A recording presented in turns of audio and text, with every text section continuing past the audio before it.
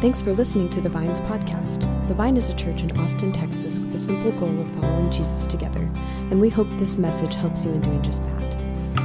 Hi, I'm Victoria Williams, and today's scripture reading is from Ephesians 2, 1 through 10. Once you were dead because of your disobedience and your many sins, you used to live in sin, just like the rest of the world, obeying the devil, the commander of the powers in the unseen world. He is the spirit at work in the hearts of those who refuse to obey God. All of us used to live that way, following the passionate desires and inclinations of our sinful nature. By our very nature, we are subject to God's anger, just like everyone else. But God is so rich in mercy, and He loved us so much that even though we were dead because of our sins, He gave us life when He raised Christ from the dead. It is only by God's grace that you have been saved. For He raised us from the dead along with Christ and seated us with Him in the heavenly realms so that we are united with Christ Jesus. So God can point to us in all future ages as examples of the incredible wealth of His grace and kindness towards us, as shown in all that He has done for us who are united with Christ Jesus. God saved you by His grace when you believed. And you can't take credit for this. This is the gift of God. Salvation is not a reward for the good things we have done, so none of us can boast about it. We are God's masterpiece. He has created us anew in Christ Jesus, so we can do the good things He planned for us long ago. This is the word of the Lord. Thanks be to God. Good morning, Vine community. It's great to be with you, and it was really great last Sunday. For those of you who are able to join us for our outdoor service, just so good to actually see one another. I had to hold back on hugging. I'm a hugger, so I wanted to give everybody a hug, but knew that I shouldn't. But anyway, just so good for us to be together. And thankful, though, that we can, when we don't have those opportunities, that we can do this online. Today is my first day doing the sermon this way, and Mark is letting me use his special clicker. So we'll see if I click it right. If it goes right slide goes with what I'm talking about. If it doesn't, we'll just keep going on.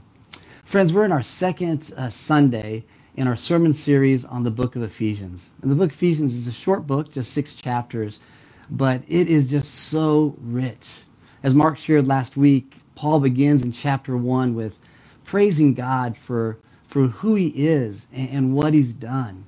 And then he also shared this prayer for the Ephesians as well for us, that we may grow in wisdom and revelation, that we might know God better. And what a wonderful prayer that is just for us to adopt in our own lives, for our family and friends, and for our Vine Church as a whole. Today we're going to be camping out in the first 10 verses of chapter 2. Now, these might be very familiar to some of you. I believe they give us some of the most clear and beautiful and just complete understanding of what the gospel is. And in these verses, they answer 3 questions for us that I want us to focus on. And the first one is what is our condition? What's our diagnosis? The second one would be, what did God do about it? And the last question would be, why did He do it? The first question, what is our condition? What is our diagnosis? When you go to the doctor, you want to get a clear diagnosis, especially if it's a life and death matter. So again, Paul is going to tell us here what is our condition naturally apart from God. We know that God created people in His image to experience a relationship with Him. We also know in Genesis chapter 3 that when sin entered and the effect it has had on all of us. So what's the diagnosis for us? If we look here at verse 1, Paul begins with saying, once you were dead because of your disobedience and many sins. Paul's saying that we were dead, not that we had a disease or that we were dying, but that we are dead. It's the most bleak diagnosis that you can receive. Now, what does Paul mean here when he says that we are dead because of our disobedience and our many sins? Because if I'm honest, I look around at people and we all look pretty much alive. Yes, there's limitations of COVID, but there were people going to the UT football game yesterday. If you go down to Town Lake or Zilker, there's always people walking their dogs, jogging and running. And with working at home, I think our neighborhoods have become more alive than ever. So when I look around the city of Austin, again, I see that people seem alive. So again, what does Paul mean by this? And I think he's talking about a very particular way of being dead. Again, like in verse 1, he said, you were dead because of your disobedience and many sins. And both of those have to do with how we relate to God. In disobedience, we disobey. And in sin, it's a falling short. It's missing the mark. So we're walking in disobedience and in sin. And what so Paul's saying here is that we're both rebels and failures. And so aren't you glad that you tuned in today? Not super positive right away here. But this is our natural life apart from God's influence, that we would rebel against him and that we would fail in his standards. And consequently, we'd be cut off from God. In Romans chapter 3, verse 23, we read that for all have sinned and fall short of the glory of God. So we are dead as it relates to God. And dead meaning we are unresponsive to him. To live as if God doesn't exist. And that kind of deadness is that Paul's talking about here is one of the saddest things if you think about it. Because we are created by God and for God, but then to live as if there is no God, that's sad. But what does it look like when he's talking about this being dead? And Paul describes a little bit more here in verses 2 through 3. Paul says, you used to live in sin just like the rest of the world, obeying the devil, the commander of the powers of the unseen world. He is the spirit at work in the hearts of those who refuse to obey God. All of us used to live that way, following the passionate desires and inclinations of our sinful nature. So Paul is mentioning here three things. The world, the devil, and our flesh. And the world and society and culture, it's in a sense operating with an ignorance towards that God even exists. And for the devil, he disobeyed God from the very beginning, and he wants everyone else to disobey. So we have these two influences of this spiritual influence and this worldly influence in our lives. And he also mentions one other thing that holds us captive, and that is our desires, our passions, and our lusts of the flesh. Now, the word flesh doesn't only mean the body, but it also means, in a sense, this self-centeredness. That our flesh is consumed with almost a self-promotion. That what's in it for me? How does it serve me? Never mind God and other people. The flesh, when we live in that, it's putting ourselves on the throne where God should rightfully be. And here's what can be so deceptive about this. And the devil is all about deception. And that is that self-centeredness at times can look really good and look really moral. And that's when I do good so that I look good. So when that's happening, it's possible we don't even recognize our condition. We might think that everything's fine and not realizing there's something within us that is killing us. And so we put ourselves only where God deserves to be. And the end to that, as Paul is very clear about, is spiritual death. It's bleak. And it doesn't get any worse than that. And it's a spiritual death that we have no chance at saving ourselves. So that's the diagnosis. And the second one is, what did God do about it? Let's look here at the beginning of verse 4. And it starts with two of my favorite words in the Bible, but God. Whenever you read those two words, but God, yeah, we need to lean in, because those two words they're filled with hope, and they're about to paint just an amazing contrast. It means that all that we just read about, that Paul shared, and how bleak our diagnosis is that that's not the final word in the situation. As we continue to read here in verse 4, but God is so rich in mercy, and loved us so much that even though we were dead because of our sins, he gave us life when he raised Christ from the dead. So what did God do for spiritually dead people? He made us alive. He did what dead people can't do for themselves. Only God can do that. And what Paul is telling us here that I think is so amazing is that God did the exact same thing for us when we were dead as he did for Jesus. When Jesus was dead, he rose him from the dead, the resurrection. And then he ascended him to heaven, and then he sitteth at the right hand of God the Father. We believe these things about Jesus. But look at what Paul says here in verse 6. He begins saying, for he raised us from the dead along with Christ. He seated us in the heavenly realms because we are united with Christ Jesus. Even though we are spiritually dead, God made us alive together in Christ. And a theme that you'll see through this book of Ephesians that Paul talks about is that we are saved by grace. And that God raised us up with him and seated us with him. So that's all to say that what is true about Jesus is true of us. But here's what can get a little confusing. Paul talks about these things as in the past tense, like they've already happened. But how can that be? I can't have been risen from dead if I haven't died yet, and I'm not in heaven right now because I'm right here right now. But while these have not happened yet, we can live in the hope of the here and not yet. But what we do know is that we have the same power available that Jesus had because the Spirit that raised Jesus from the dead now dwells in you and me. Let that sink in.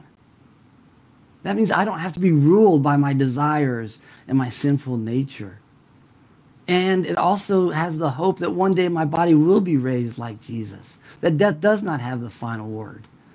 Again, that there's great hope in the here and now and the not yet.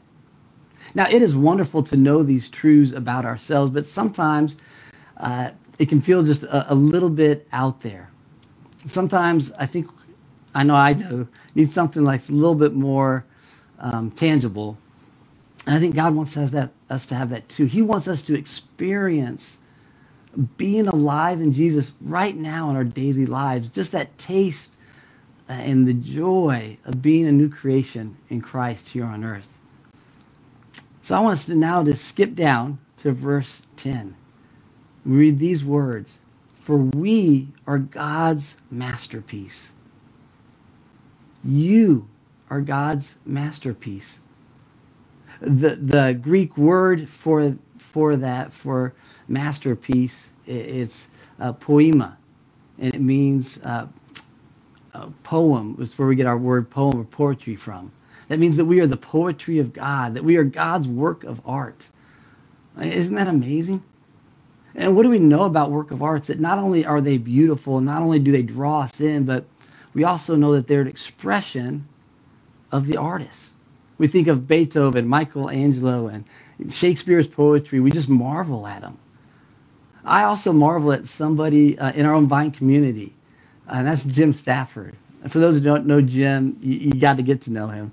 And he's part of our leadership team. Jim has just such a servant heart for others.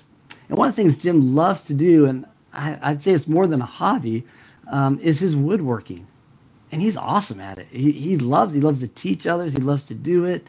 And he was sharing with me this week that after he makes something, at the end, there's this just sense of pride in what he's created. That he's taken two ordinary, or maybe more than that, ordinary pieces of wood, and that he has made something that's not only beautiful, but that has purpose. And that's what Paul is saying here. That when God created us in Christ Jesus, that he made something beautiful that we would marvel at. That we would look in the mirror and say, God, I can't believe what you're doing in my life. I feel like I'm this random part of these ugly smudges on a canvas that you brought together and made this beautiful picture. How did you do that? How did you make me your masterpiece? Again, you are God's masterpiece. I can't say that enough. My question for you is, do you believe that? And if I'm honest, there are many days that I don't. That sadly I lean towards the opposite of feeling that I'm his flawed artwork, right? That he made a mistake, that I look at all my shortcomings. But when I do that, friend, that's a lie. And that's not from God. That's from the devil who wants to deceive me into believing that. But friends, it is a game changer when you truly believe that God smiles upon you, that he marvels at you, that you are his masterpiece. And it can not only radically change how you view and how we should view ourselves, but also how do we view others? Do we view others as God's masterpiece? Now, if we are God's artwork, how does he show off its beauty? How does he do it? It's simple here in the second part of that same verse 10, that we are his masterpiece. Paul goes on to say, God created us in Christ Jesus so we could do good works, good things that he planned for us long ago. And we should never, in a sense, get over that truth, because we need to always be remembering that we who are dead are now made alive in Christ to do good works for his glory. Because we were once walking in disobedience, in our sin, in our selfishness, and now walking with God to join in with him in the good works that he has prepared. Friends, he's called us to live what I would call beautiful lives. And what I mean by that is lives that are ones that lay down our life for others, put others' interests before our own. Mark and I have shared before at weddings a line that says, my life for yours. And may that go beyond that. Again, it's putting someone else before you. A beautiful life is one that seeks to serve other people. One beautiful life is someone who's generous with their time and with their resources, just with all that they have. One that forgives others. Forgiveness is so powerful. And a beautiful life, when I think of it too, is someone who is investing in others. Victoria Williams, who read our scripture this morning, about, I think it was a year and a half ago, I approached Victoria and I asked her if she would pray about and consider mentoring our youngest daughter, Holly. And she did just that. And then she let me know that, yes, she would want to do that. And I shared it with Holly, and at first she was a little resistant. But those two, for the past, it's again, more than a year and a half, have been meeting every week. And if they're out of town for whatever reason, they'll jump on their phones, or even during COVID, they didn't let that stop them as well. But she is investing intentionally into Holly's life, praying with Holly, praying for her, studying God's word, just talking about life and the challenges and the struggles and the joys that she might be facing. And she is continuing to show Holly that, Holly, you are God's masterpiece. And when I think of the good works that God has prepared for all of us, I really do believe that part of that is intentionally investing in others. And that will look different for all of us. But to intentionally invest in other people, Mark and I and the leadership team, we're praying that truly becomes part of the DNA of the vine, a larger part, shall I say, of the DNA. So friends, God doesn't just save us so that we go to heaven to be able to be with him for eternity, but also for the here and now. He's restoring us to do these good works. And if you look at this text, these 10 verses, you'll notice something. Who's the primary actor? It's God. Everything is his work. As we think it through, he made us alive. He raised us. He seated us with Christ in heavenly places. He saves us. He created us to do good works that what? That he prepared for us to do. So if we review real quick, what was our condition? We were dead. What did God do about it? He made us alive. And let's end with this. Why did he do it? And there is one word that I think can answer that question, and that is grace. What is grace? We see it here in verse 8. where Paul says, God saved you by his grace when you believed. You can't take credit for this, for it's a gift of God. And I love what Dallas Willard writes when he says this about grace. That grace is God acting in our life to do what we cannot do on our own. Grace is what we live by, and the human system won't work without it. The saint uses grace like a 747 burns gas on takeoff. I love that idea of that grace is fuel. It's how we're meant to live and to operate. As Paul shared earlier, that sin cuts us off from that source of life. But then grace comes in, and it's a gift. And in verse 7, Paul says that God gives it out of his incredible wealth. That means he just lavishes it upon us with his grace. And as we grow and as we continue to follow Jesus and experience spiritual growth, and as we mature in Christ, friends, we don't wean ourselves off grace, but rather, like he says, we burn it like fuel. We live in it. We consume it. Now, if we're honest, and I'll speak for myself, I don't always have a natural bend towards grace. There's something deep in us that we want people to get what they deserve.